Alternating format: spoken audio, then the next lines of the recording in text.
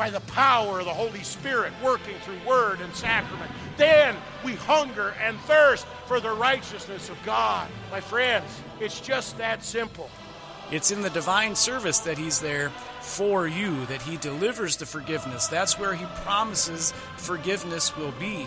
And so that's why it's so important to be in church. We long that God would answer the prayer when we pray, deliver us from evil. Get me out of here. Get me out of this sin-filled world. And that is Jesus Christ, who says, do not count their sin against them, for my blood has paid the price for that. Now on 95.7 FM, it's Proclaiming the One with Pastor Clint Poppy and Pastor Adam Moline from Good Shepherd Lutheran Church in Lincoln, Nebraska.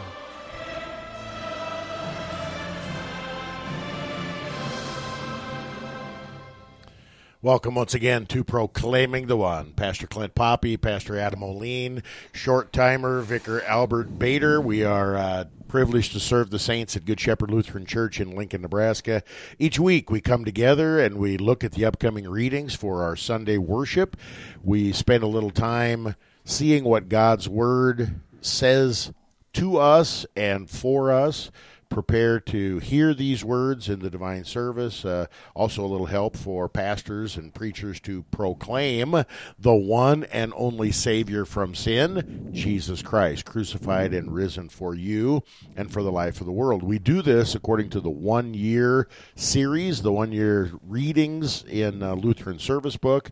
Today we're going to be looking at the readings for the fourth Sunday after Trinity. Pastor Moline, welcome back from vacation. Thank you. Good to be back. Did you kill a bear? In North Carolina on the beach, there was not a lot of bears, and they weren't in season. So, well, since you weren't successful in Montana or Wyoming or Colorado or Canada, wherever the heck you went before. I do think I am still one bear ahead of you in the number that I have hunted and successfely. Burn. And Vicar, how's the Vicar Bader farewell tour going? You've been out and about, and I understood that you recently wowed the saints at Emmanuel Lutheran Church in Eagle. So, what do you think about this have sermon will travel thing? Yeah, well, I don't know about the wow the people, but no, it was a great opportunity to go out and spend time at a different congregation for a little bit, a congregation that's been helping me out through seminary and kind of put a name to a face or a face to a name type of situation. So it was a great joy. Yeah, name to a face, face to a name, however you want to say it. It is. It's different when you're not here on Sunday, but we'll get used to it. There you go. Oh, yeah.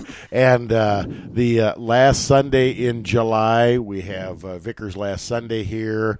That evening, starting at 5 o'clock, we have the farewell / potluck / roast for Vicar Bader, and you're all invited. And in honor of the things that happened way back in 1994, I think that's 25 years ago now, right? Yes, it is. In 1994, we are going to have the country western theme for our country western vicar, and also you've probably seen some of the wanted posters around church, but we are going to have the trial of the century. I hope it's like the one with John Wayne in where he's Rooster Cogburn. What is that? Yeah, True Grit. True Grit. Yeah, no, it's more like the Clint Eastwood movie where Clint Eastwood is in the Hang 'em High kind of thing. That we have that judge.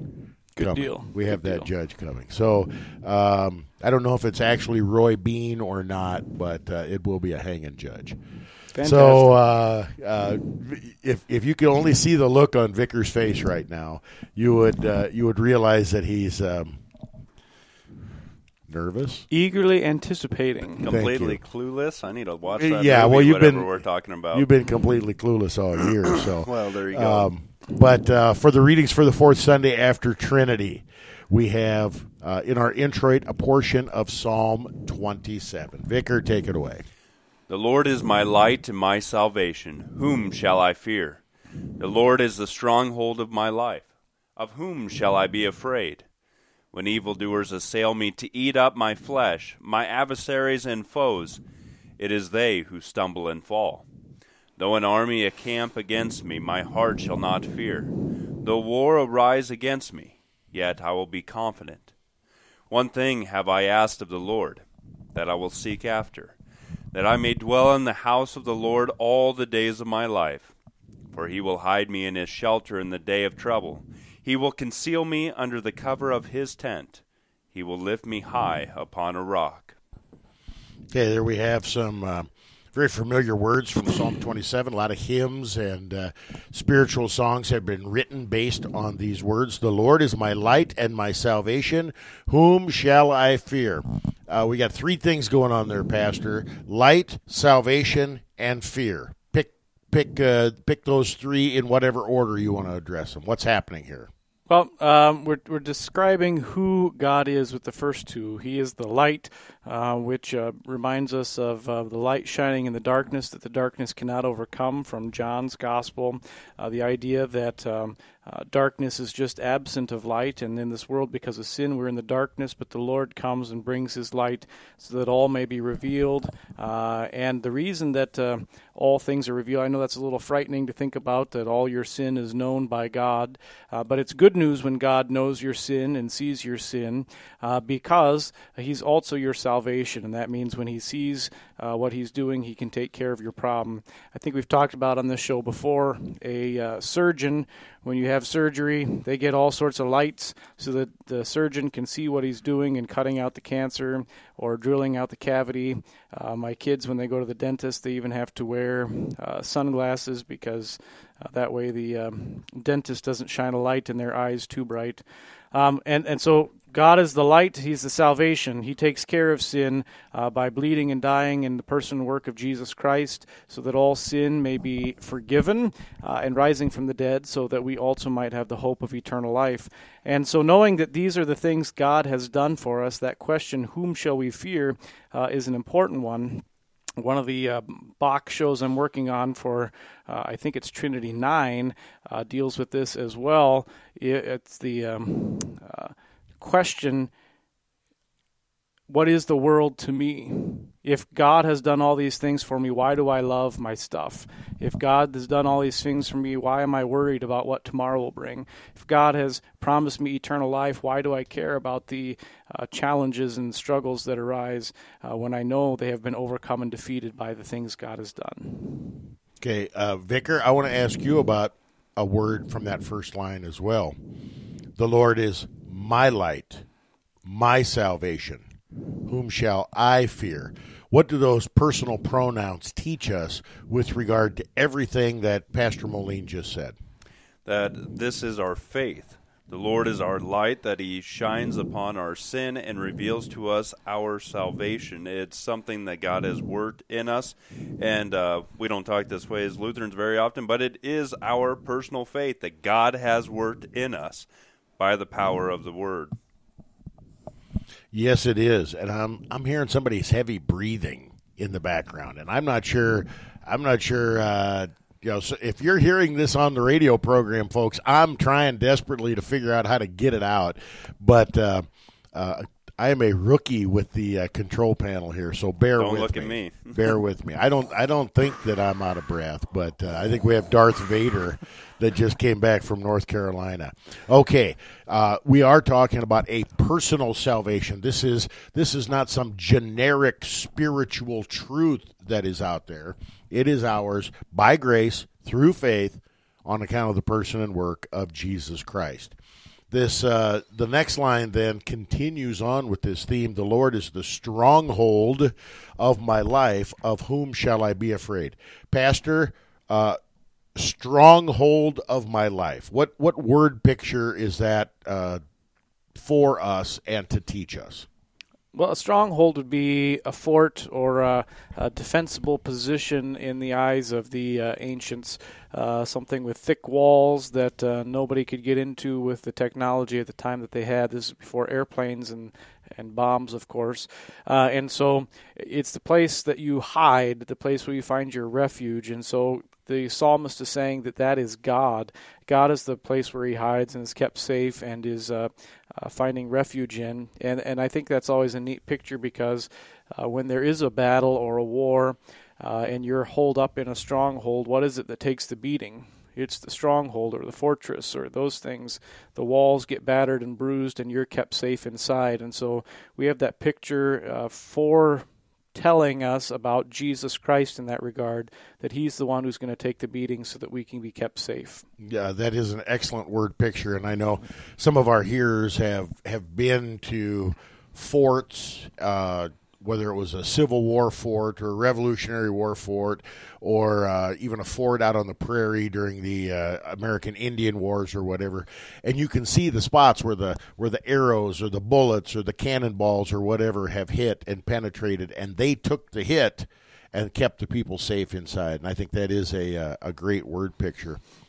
In the next line it says, "When evildoers assail me to eat up my flesh, my adversaries and my foes." So the evildoers are my adversaries and my foes.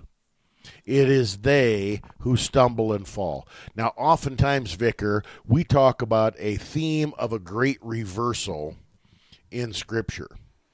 But we're usually talking about the great reversal on how Jesus is the one who takes the punishment for my sin. How is that line a great reversal in a different way? Well, it says that my adversaries and foes, it is they who stumble and fall.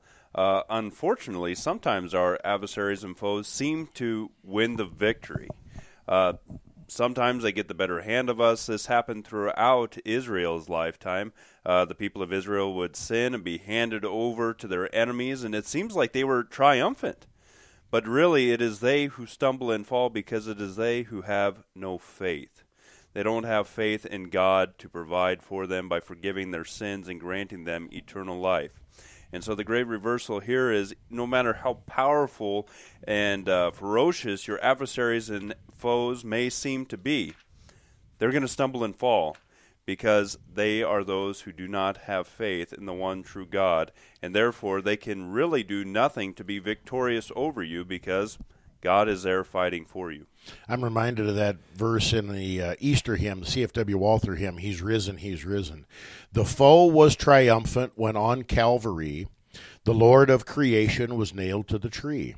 In Satan's domain did the host shout and jeer, for Jesus was slain, whom the evil ones fear.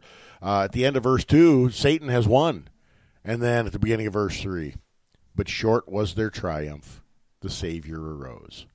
And don't ever end, Vicar, on verse 2 on Easter Sunday, no matter how long the service is going.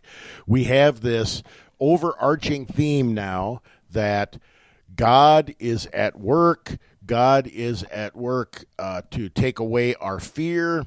God is at work to give us the victory. God is at work to take the hit. God is at work for us and for our salvation. One thing I ask of the Lord, this I will seek after, that I may dwell in the house of the Lord all the days of my life. Pastor, in the time that we have left, dwelling in the house of the Lord, what are we talking about here? Well, it does tie all these things together because the house of the Lord is a discussion first off about the temple that was in Jerusalem. And the temple that was in Jerusalem was a well-fortified place. It was on a hilltop with steep ravines on all the sides except for the north side. And on the north they had several fortresses and things like that. And so it is the stronghold, the defensible position that is kind of talked about before. And then we find out it's also the place where God dwells. So that then is carried on for us in the fact that we one day hope to be where Christ is, not in this world where it is a position that needs defending, but rather in a new world where there is no sin, death, or the power of the devil. And so there's no need even to be feared of attack, because we know we're safe forever when we're with Christ in that place. Well said, and we need to take a break. We're running a little long on this segment. When we come back, we're going to look at the gospel reading for the fourth Sunday after Trinity, Luke 6, 36 to 42. Compassion and generosity from God to us.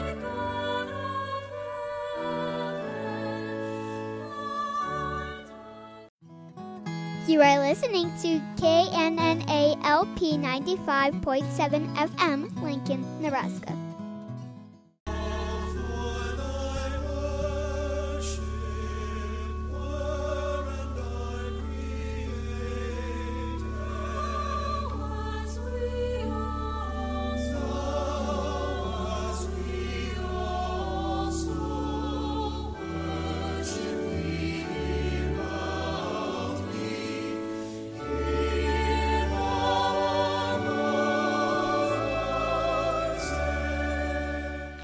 Wow, what a beautiful hymn, and what a wonderful way to come back to our from our break. You've got that look on your face, Pastor. Do you want to make a comment? No, I switched mics so you couldn't hear me breathing, but that also means then that I can't hear the hymn. So I'll just take your word that it was beautiful. Oh, golly. Father, most holy, merciful, and mighty. Yes, it was a beautiful hymn. Trust us. So, you have a new mic, but now you don't have a headset. So, it's a comedy of errors here, and things would have been much better if you would have just shot a bear in North Carolina, and we wouldn't have to worry about any of that stuff. Vicar, Luke 6, 36 to 42. You want to share those words with us, please? Jesus said, "Be merciful, even as your Father is merciful. Judge not, and you will not be judged. Condemn not, and you will not be condemned. Forgive, and you will be forgiven. Give, and it will be given to you. Good measure, pressed down, shaken together, running over, will be put into your lap. For with the measure you use, it will be measured back to you." He also told them a parable. "Can a blind man lead a blind man? Will they not both fall into a pit? A disciple is not above his teacher, but everyone, when he is fully trained, will be like his teacher. Why do you see the speck that is in your brother's eye, but do not notice the log that is in your own eye? How can you say to your brother, 'Brother, let me take the speck out of that is in your eye,' when you yourself do not see the log that is in your own eye? You hypocrite! First take the log out of your own eye, and then you will see clearly to take out the speck that is in your brother's eye." Okay, here's one of those that it's hard when you're done reading that to say this is the gospel of the Lord, because holy hootman, this is some pretty hard-hitting law that we have here in Luke chapter 6. First of all, Jesus said, "Be merciful as your Father is merciful. Judge not, and you will be judged. Condemn not, and you will not be condemned. Forgive, and you will be forgiven. Give, and it will be given to you." We have all of these imperatives, and earlier this morning in our Tuesday morning men's Bible study, we were talking about a proper distinction between law and gospel. So I'm going to start with you, Vicar. Be merciful, judge not, condemn not, forgive, give. So if we just do all these things, we'll be in heaven, right? Well, if we did them completely perfectly and without sin, then yes. But unfortunately, that will not be our case. We are born and conceived sinful, as the Scriptures teach. And therefore, no matter how hard we try to be merciful, how hard we try not to judge, condemn, how hard we try to forgive when others sin against us and give with a generous heart, we will never do that perfectly. Therefore, if we are in charge of doing these verbs in order to get ourselves into heaven, we will never make it. And we can never have certainty that we will be in paradise, because we know we haven't kept any of these things perfectly. So then, why is God giving us these directives, Pastor? I think a lot of times people think that religion in general and Christianity specifically is a set of rules and regulations, a list of things, maybe even a method to accomplish. And then we come into Scripture and we have these lists of things to do. So how does this fit into what God has called us to in Christ Jesus? There are distinctions that have to be made. The first distinction is to know that we are never, ever saved by our works. We're only saved by Jesus Christ, and the Scripture clearly teaches that, and so we have to believe that because it's what Scripture teaches. We do have these lists of rules and laws and regulations then, and we see these then as third use of the law, at least in regards to us as Christians. And what that means is that this is our identity as Christians. Because we have been saved by what Jesus has done, this is the way then that we are going to live, try to live, the things we're going to do as Christians. And so that's third use of the law. Because Christ has died for me and all my sins, I'm not going to murder someone because that's something that Jesus paid for with blood. And I'm not going to take that work that he's done for granted. It'd be like if my kids threw a baseball through my window because they were playing baseball in the living room, and I got home and I saw what had happened and forgave them, replaced the window, them continuing to play baseball in the living room that day, the next day, over and over again, and through dozens of windows, and not actually living a life according to what mom and dad say. And that's what we do as Christians. We ought to do what God says in these words.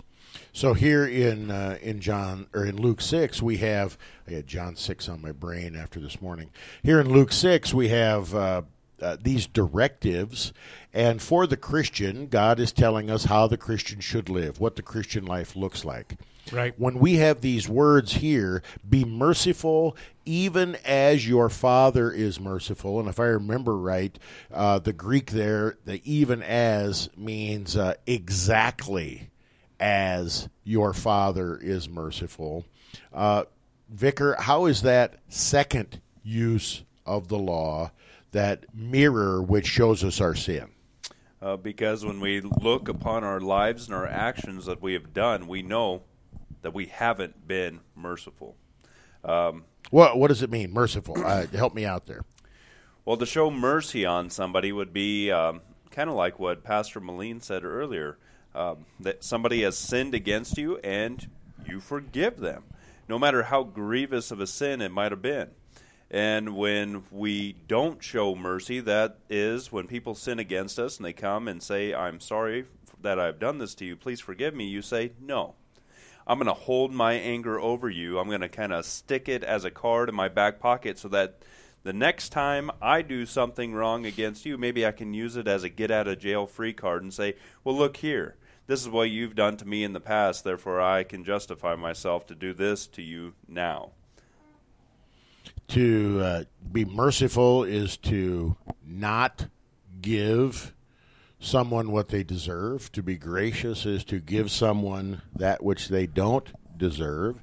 God is both gracious and merciful to us, not giving us what we deserve, hell, giving us what we don't deserve, Jesus, forgiveness, heaven, and Jesus is speaking pretty bluntly, not only to the Pharisees and the teachers of the law and the scribes and, the multitudes. He's talking to us, that God demands this kind of perfection from us. And he doesn't stop with that word mercy. He goes on, judge not, and you will not be judged. Condemn not, and you will not be condemned. Forgive, and you will be forgiven.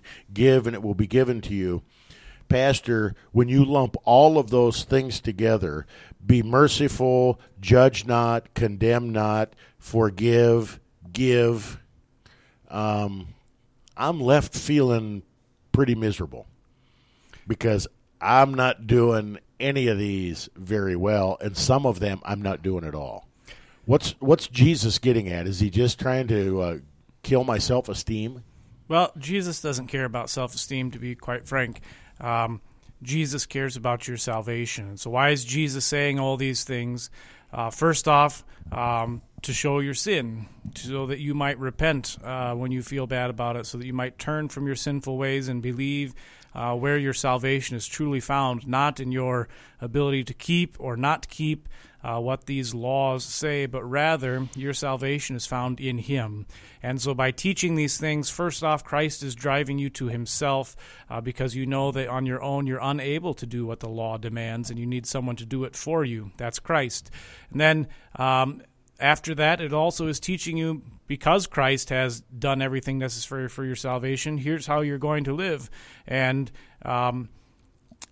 because Jesus died for your sins, and because you belong to Him, you automatically start to do these things, even without being told to do them. It's helpful to know what the law says, but you start to do these things because you are a Christian. And you still fail, you still fall short, and need to be reminded of them over and over again, as well as the forgiveness of sins in Christ. But your identity now as a Christian is someone who does these things. You do unto others as you wish to have them do unto you, because Christ has done unto you what you did not deserve. He has earned for you salvation. When we talk about the proper distinction between law and gospel, and Vicar, you talked earlier today at one of our Bible studies about the importance of the verbs and who's doing what. If we are doing the verbs, that can't be gospel. That has to be some kind of law. And if it is gospel, then God is the one who is doing the verbs. In our world today, we have many people who have a warped understanding of the gospel. They seriously conflate or mix up the law and the gospel.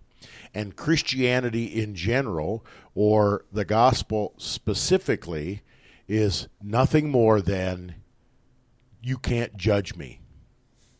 Judge not. And they point to this particular Bible passage, and they'll say, even Jesus says, you can't judge me. So, how do we address that kind of an attitude in light of Jesus' words here today? I would say they are completely correct. I cannot judge anyone. However, I can speak that word of God, that word of law that does judge, and I'm not the one doing it. It is God judging the sin. And so, when you come to church, it is not a judgment-free zone. We will come here and we will confess publicly before God and one another that we have sinned in thought, word, and deed. And some of those specific sins will probably even be drawn out in the sermon, and it'll make us feel not so good. It'll crush us. It'll kill us. That is the judgment that we deserve. But thanks be to God that He has judged us, and He has judged us to be holy and perfect, just as His Son is holy and perfect, because Jesus has taken our judgment upon Himself. He has bled and died to pay for it. And so, they are right to say, I myself am not supposed to judge other people, but as a Christian, I am called to speak God's word in its truth and purity, and God's word will judge the sinner concerning his sin. I think, and well said, I think in a lot of respects, people are always looking for an excuse to excuse their behavior, and you can't be the judge of me, I'll be the judge of me, and they use that as a license to sin. They use that as a license for every kind of evil or perversion in our world, and yet God's word is clear. God is the one who does the judging. God is the one who sets the standards in His Word. God is the one who sends Jesus to take the punishment upon us. And so when we skirt the judgment of God and the law that condemns, we basically are avoiding Jesus. Comments on that, Pastor? Well, I think it has to do then also with what we learned and talked about last week with the prodigal son, that parable. We always forget about the other son, the son who stayed home, and that's part of his thing. God speaks a word about this son who's returned. You are forgiven and you are my son again. And we aren't in a position to disagree with what God's word says either direction. And so that's what we need to do as far as judging. Say what God's word says. Let Him do the speaking and the judging. And that's what a pastor's job is then. Sometimes that means he has to tell you about your sin. And sometimes that means he needs to tell you about Christ and the forgiveness for that sin. Amen. Amen. God is merciful and mighty. We're going to continue our look at the gospel reading for the fourth Sunday after Trinity, Luke 6, 36 to 42. Don't change that dial. We'll be right back.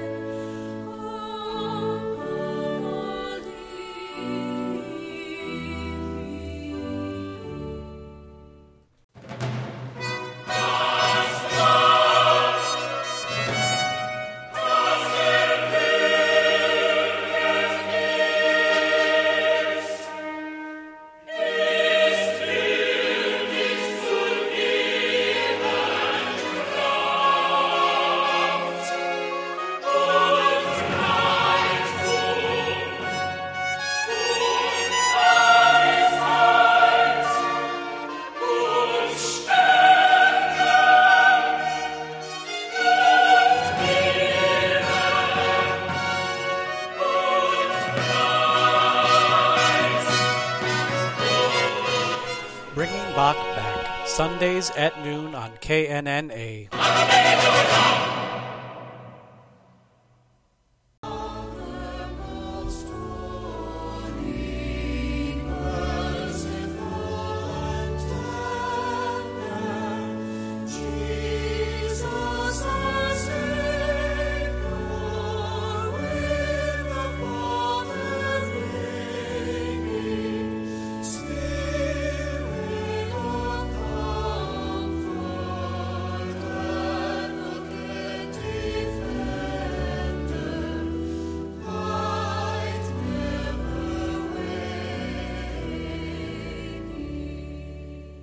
Welcome back to Proclaiming the One. Pastor, did you get a chance to hear that beautiful hymn that time I around? did. Very lovely. Very lovely. All right. Well, we got a headset on him now, so by the time we get this program done, we'll have all the technology working. Thanks for bearing with us today.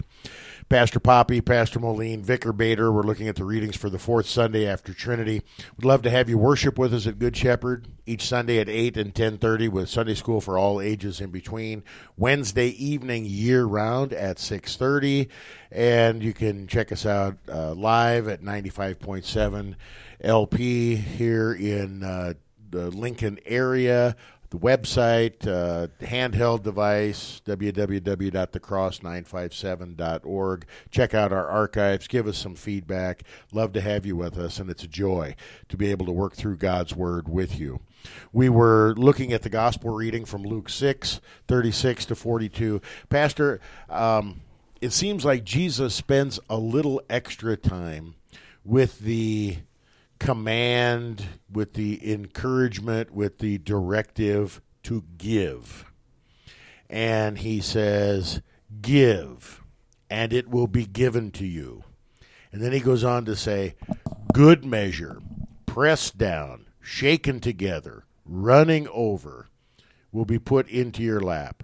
For with the measure you use, it will be measured back to you.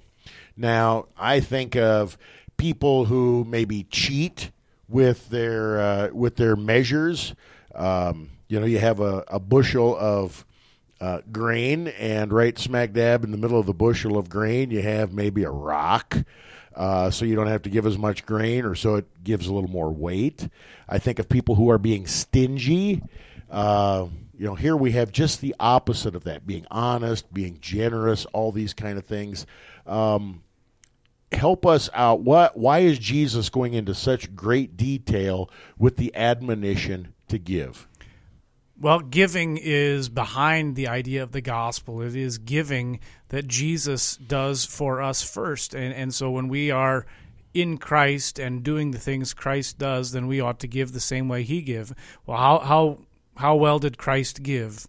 He allowed himself to be taken away of all earthly possessions, stripped down naked, beaten, bloodied, nailed to a cross, and even his life was given.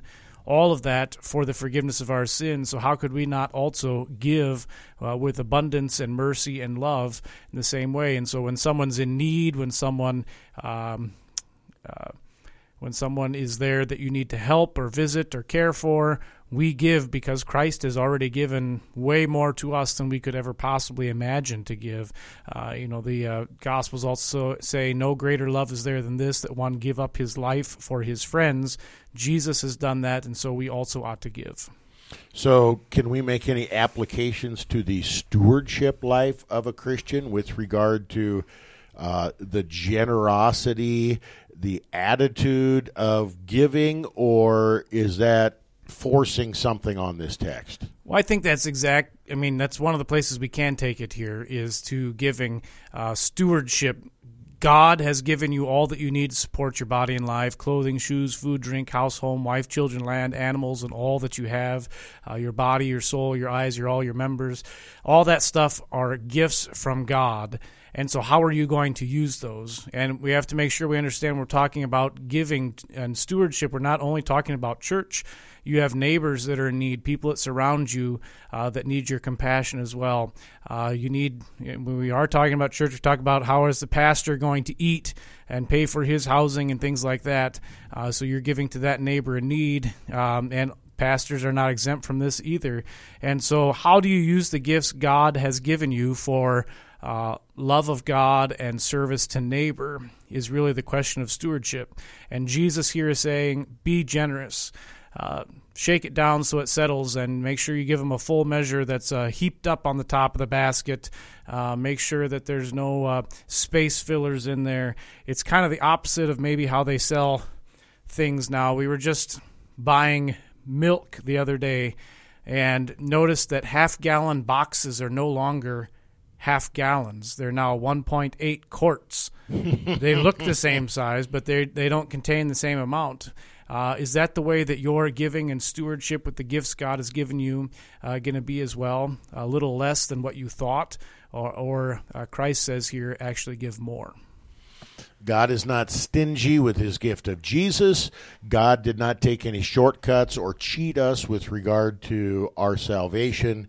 And our response should flow in exactly the same way.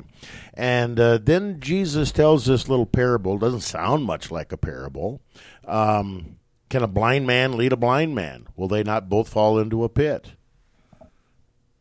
Vicar, what's going on here? Blind man. There are some pits on farms even today, and they're not very pleasant places. So help us out. What's Jesus teaching us?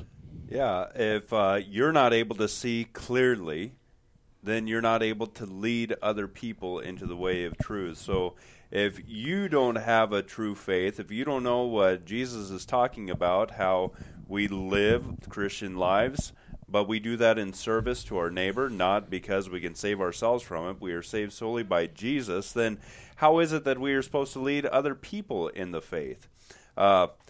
If we as Christians are the ones who refuse to be merciful, we refuse not to judge other people despite whether or not that's based on God's word, we refuse not to condemn people, we refuse to forgive people, we refuse to give full measure to people, well then when others see us and see that supposedly Christian behavior, they're going to say, well, that doesn't really seem like any good thing at all.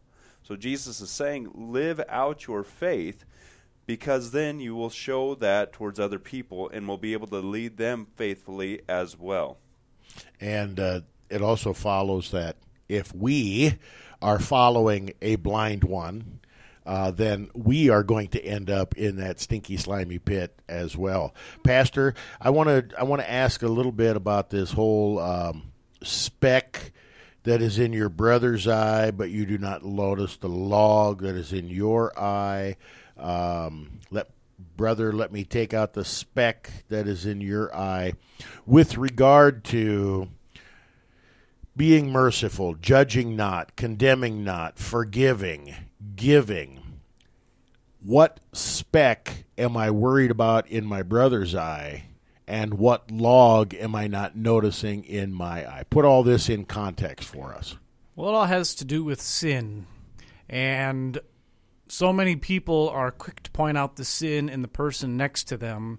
But are unwilling to look in a mirror and see the sin in their own self. Isn't that my job, to tell everybody that they're a sinner? Well, in some regards, because you're a pastor, yes. Okay. But in the same fashion, before you tell everybody else about their sin, you also realize that you yourself are a sinner, and that you are in, the hymn is right in this regard, chief of sinners though I be, right? And the next line is not, at least I know Vicar's worse than me. Chief of sinners though I be, Albert Bader's worse than me. Right. Yeah. It's not. The reason you're chief of sinners is because you ought to be able to see your own sin so clearly that you know that it's worse than anyone else's. And once we realize that log in our own eye and that we are too sinful, we also then are driven to Christ and the forgiveness that he earns for us. And so don't just judge other people. Also realize the truth about yourself, that you too are a guilty sinner in need of forgiveness. And Jesus is teaching us here how easy it is to deflect what's really going on. I always want to compare myself to other people, because eventually I can find someone that's a bigger sinner, at least on the outside, a bigger sinner than me, somebody who is outwardly less merciful than me, someone who is outwardly more judgmental than I am, someone who is outwardly less giving and forgiving than me. And then I can feel really good about myself because, boy, at least I'm not as bad as him, or at least I'm not as bad as her. But that flies in the face of everything that Jesus is teaching us, because we're comparing ourselves to the wrong person. Well, and once you're doing that, you're self-justifying. It's the idea that God's got bigger fish to fry than me, and so, of course, I'll be fine. And that's not how God saves you. He doesn't pick the top half or the cream of the crop. All have sinned, all have fallen short of God's glory, and all are freely justified by Jesus Christ and the work that he does on the cross. Vicar, what's a hypocrite? Jesus is pretty condemning of hypocrites in the last line of our gospel reading here. What is a hypocrite? Well, a hypocrite is not the bird horse from Harry Potter. I don't know if you guys even know that reference, but no, I'm not a Harry Potter guy, sorry. So a hypocrite is actor term in the Greek. A hypocrite is literally someone who changes their face. Like an actor in a play can play multiple different people. He simply has to change his costume. And Jesus is teaching us, don't do that. Don't say that you're a Christian. Don't say that you believe in the forgiveness of sins and that Jesus paid for your sins and you desire to live a good and holy life, if you're going to go out through the world and live in complete and open rebellion against God and his word. Don't play the hypocrite. If you're Christian, try to be Christian. Believe the things that God has told us and live according to them. In saying one thing but doing something completely the opposite, we expose the sin that is in us. And I've heard on more than one occasion, I'm not going to go to church because it's full of hypocrites. And there's always room for one more. My thought, I don't always say it depending on the context, but my thought is there's room for one more of us, buddy. Pastor, final thoughts on that gospel reading and the term, the whole hypocritical thing. Don't trust in your work. Trust in Christ. Admit your sin. Christ comes for sinners. Be a sinner so that he comes for you. Well said. Well said. We're going to cut this section just a little bit short to make up for our first two that went over. This is Proclaiming the One. We're looking at the readings for the fourth Sunday after Trinity. When we come back, we're going to look at our Old Testament reading from Genesis chapter 50. What in the world are we going to do in Genesis 50 that has to do with the mercy and compassion of God? Don't change that dial.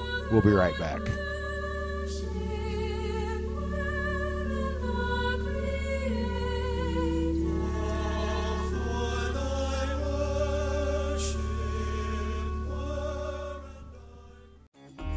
You are listening to KNNA LP 95.7 FM, Lincoln, Nebraska.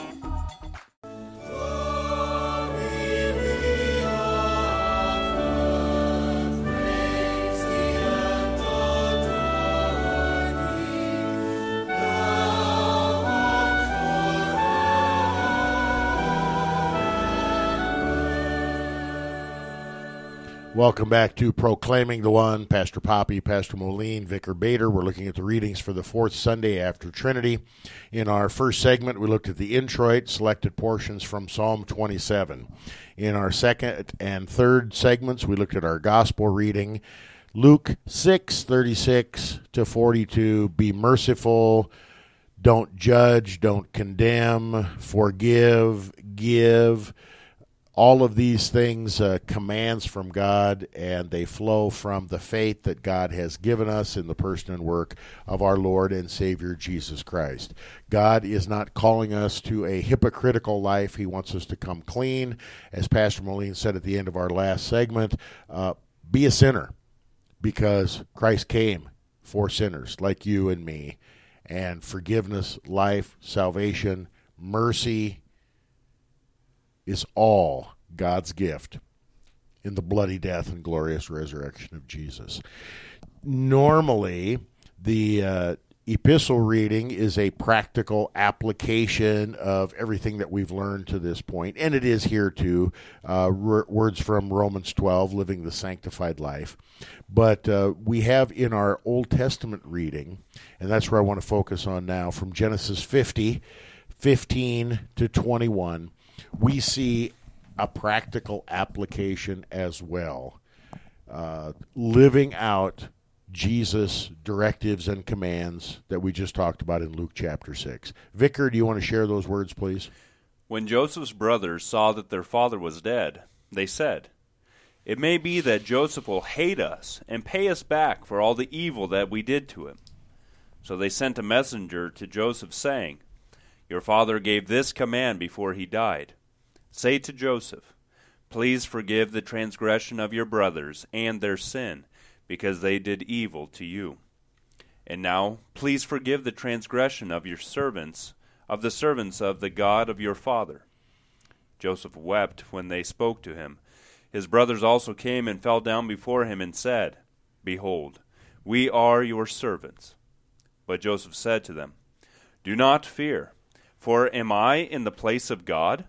As for you, you meant evil against me, but God meant it for good, to bring about that many people should be kept alive, as they are today.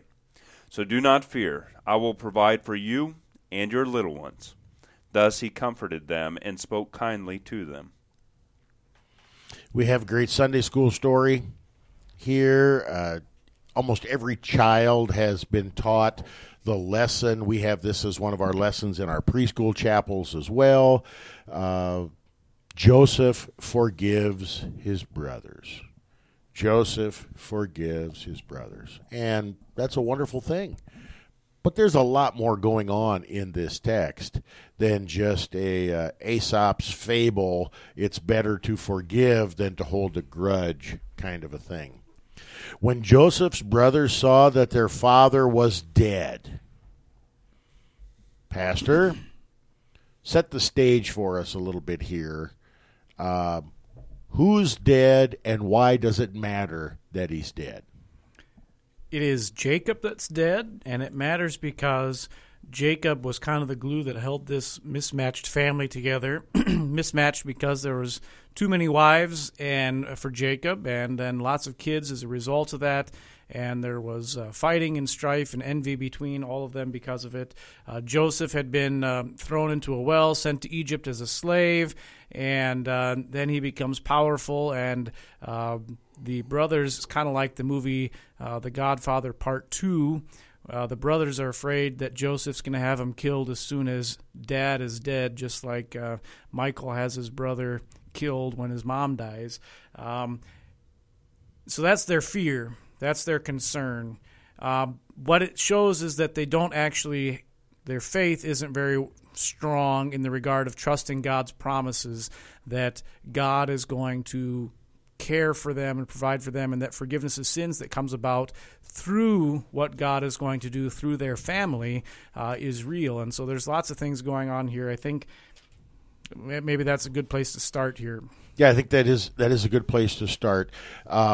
It may be that Joseph will hate us and pay us back for all the evil that we did to him. Now, Joseph, earlier in the book of Genesis, has forgiven his brothers. He has welcomed his brothers back. They have reconciled. And yet the brothers, for some reason, now that Dad is dead, they're thinking that this forgiveness maybe was fake or phony. They certainly do not put the best construction on everything.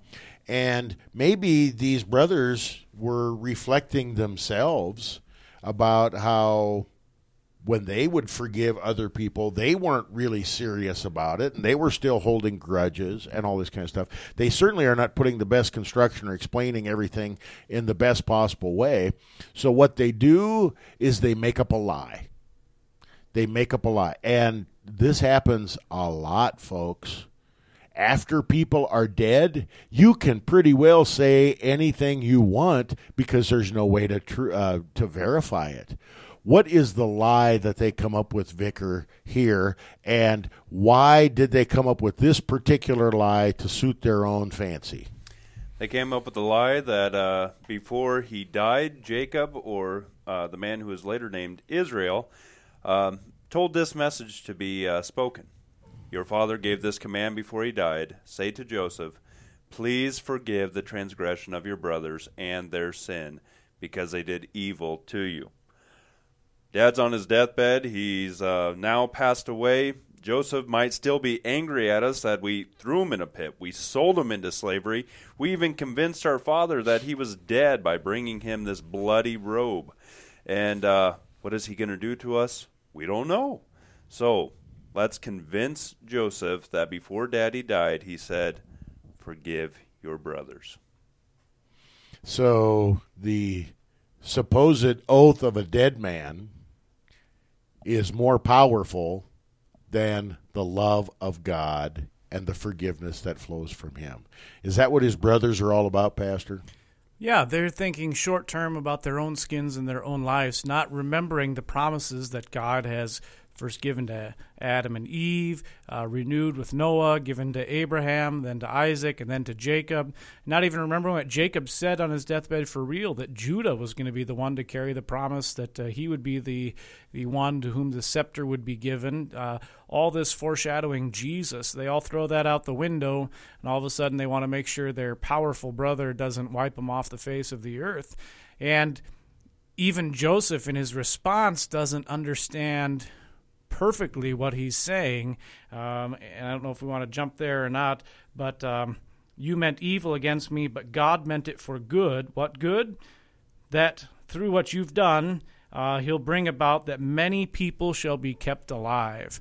And Joseph probably means this immediately for God put me here so that our family would be kept alive through this famine, but what God really did is kept Joseph alive to keep Judah alive so that the line of David would be kept alive, so that Jesus would be allowed to be born, Jesus being the one who was the child of the promise given to Adam and Eve and traced. I liked it the other day in A Word Fitly Spoken. Dr. Andrew Steinman called it the golden thread of the Old Testament that culminates in the person and work of Jesus. And so why are they asking Joseph these questions? Because they don't have faith in that promise. They don't understand it. Why is Joseph responding the way he is? Because he doesn't understand the promise yet either. And yet, who's the one really at work throughout all these events? It's not Joseph. It's not the brothers. It's not Jacob. It's not Abraham. God's the one at work to bring Jesus about. And too often, parts of the Bible, especially parts like this, are looked at as, we're going to teach a moral truth. It's better to forgive than to hold a grudge. And that is a truth. It is better to forgive than to hold a grudge. But when we look at God's Word and fail to see the connection between Christ, forgiveness, life, and salvation, justification full and free through the bloody death and glorious resurrection of Jesus, when God keeps the family alive, this isn't just so they can have a wonderful family reunion. This is so that Jesus is born from this line for you as the sacrifice for the life of the world. And that is too often forgotten, whether we're teaching this as a wonderful little Sunday school or preschool story, or from the pulpits today as well. We all have people in our families. We have people in our neighborhoods. We have people at work. We have people in our churches that hold grudges and won't forgive. This is a powerful, powerful message that needs to be proclaimed because our world doesn't want to forgive. It wants to hold a grudge. It wants to hate. We can relate to this because it's in our own heart. We see it in our own families. We see it in our own worlds. And so we want to rely on the law to force people to do what we know they should do. And yet the power is not in the law. The power is in the gift of Jesus. And when we fail to forgive those who have sinned against us, we're making a bad confession about who Jesus was. If you sin against me and I don't forgive you, what I'm basically confessing is that I don't think Jesus' blood was enough to cover your sin. And therefore, I'm changing who God is and how God works and showing a lack of faith in what the Scriptures actually teach. And therein lies the real problem behind this, and this is where it, I guess, connects to our gospel lesson as well. Jesus teaches us that we need to remove the log from our own eye, to realize that we're sinners, to realize that we need the forgiveness he's earned just as much, if not more, than anyone else. And that's the reality across every single person that lives in this world. That is well said. And it is a great teaching tool for all of us. The forgiveness that freely flows from the cross and empty tomb on account of the life, death, and resurrection of Jesus is ours, full and free. God calls us to love, to be merciful, not to condemn, but to forgive in the same way that God has forgiven us. If we have different standards, if we have different rules, if we have a different set of criteria than the Lord does, then we have set ourselves up as judge and jury. We are the hypocrites, and we are the ones who are trying to justify our own forgiveness or lack of forgiveness apart from Jesus. And God preserve us from that for the sake of Jesus. These are words of warning, and they are words of great comfort as well. Do not fear, Joseph tells his brothers. In the beginning of our introit, the Lord is my light and my salvation. Whom shall I fear? We've come full circle. Vicar, do you want to pray the collect of the day for the fourth Sunday after Trinity? Let us pray. O Lord, grant that the course of this world may be so peacefully ordered by your governance that your church may joyfully serve you in all godly quietness. Through Jesus Christ our Lord, who lives and reigns with you in the Holy Spirit, one God, now and forever. Amen. Amen. For Pastor Moline and Vicar Bader, this is Pastor Poppy. Thanks for tuning in to Proclaiming the One. We'll be back again next week. In the meantime, Sunday morning, get up. Read your paper, drink your coffee, pray for your pastor, and most importantly, go to church. God's richest blessings in Christ.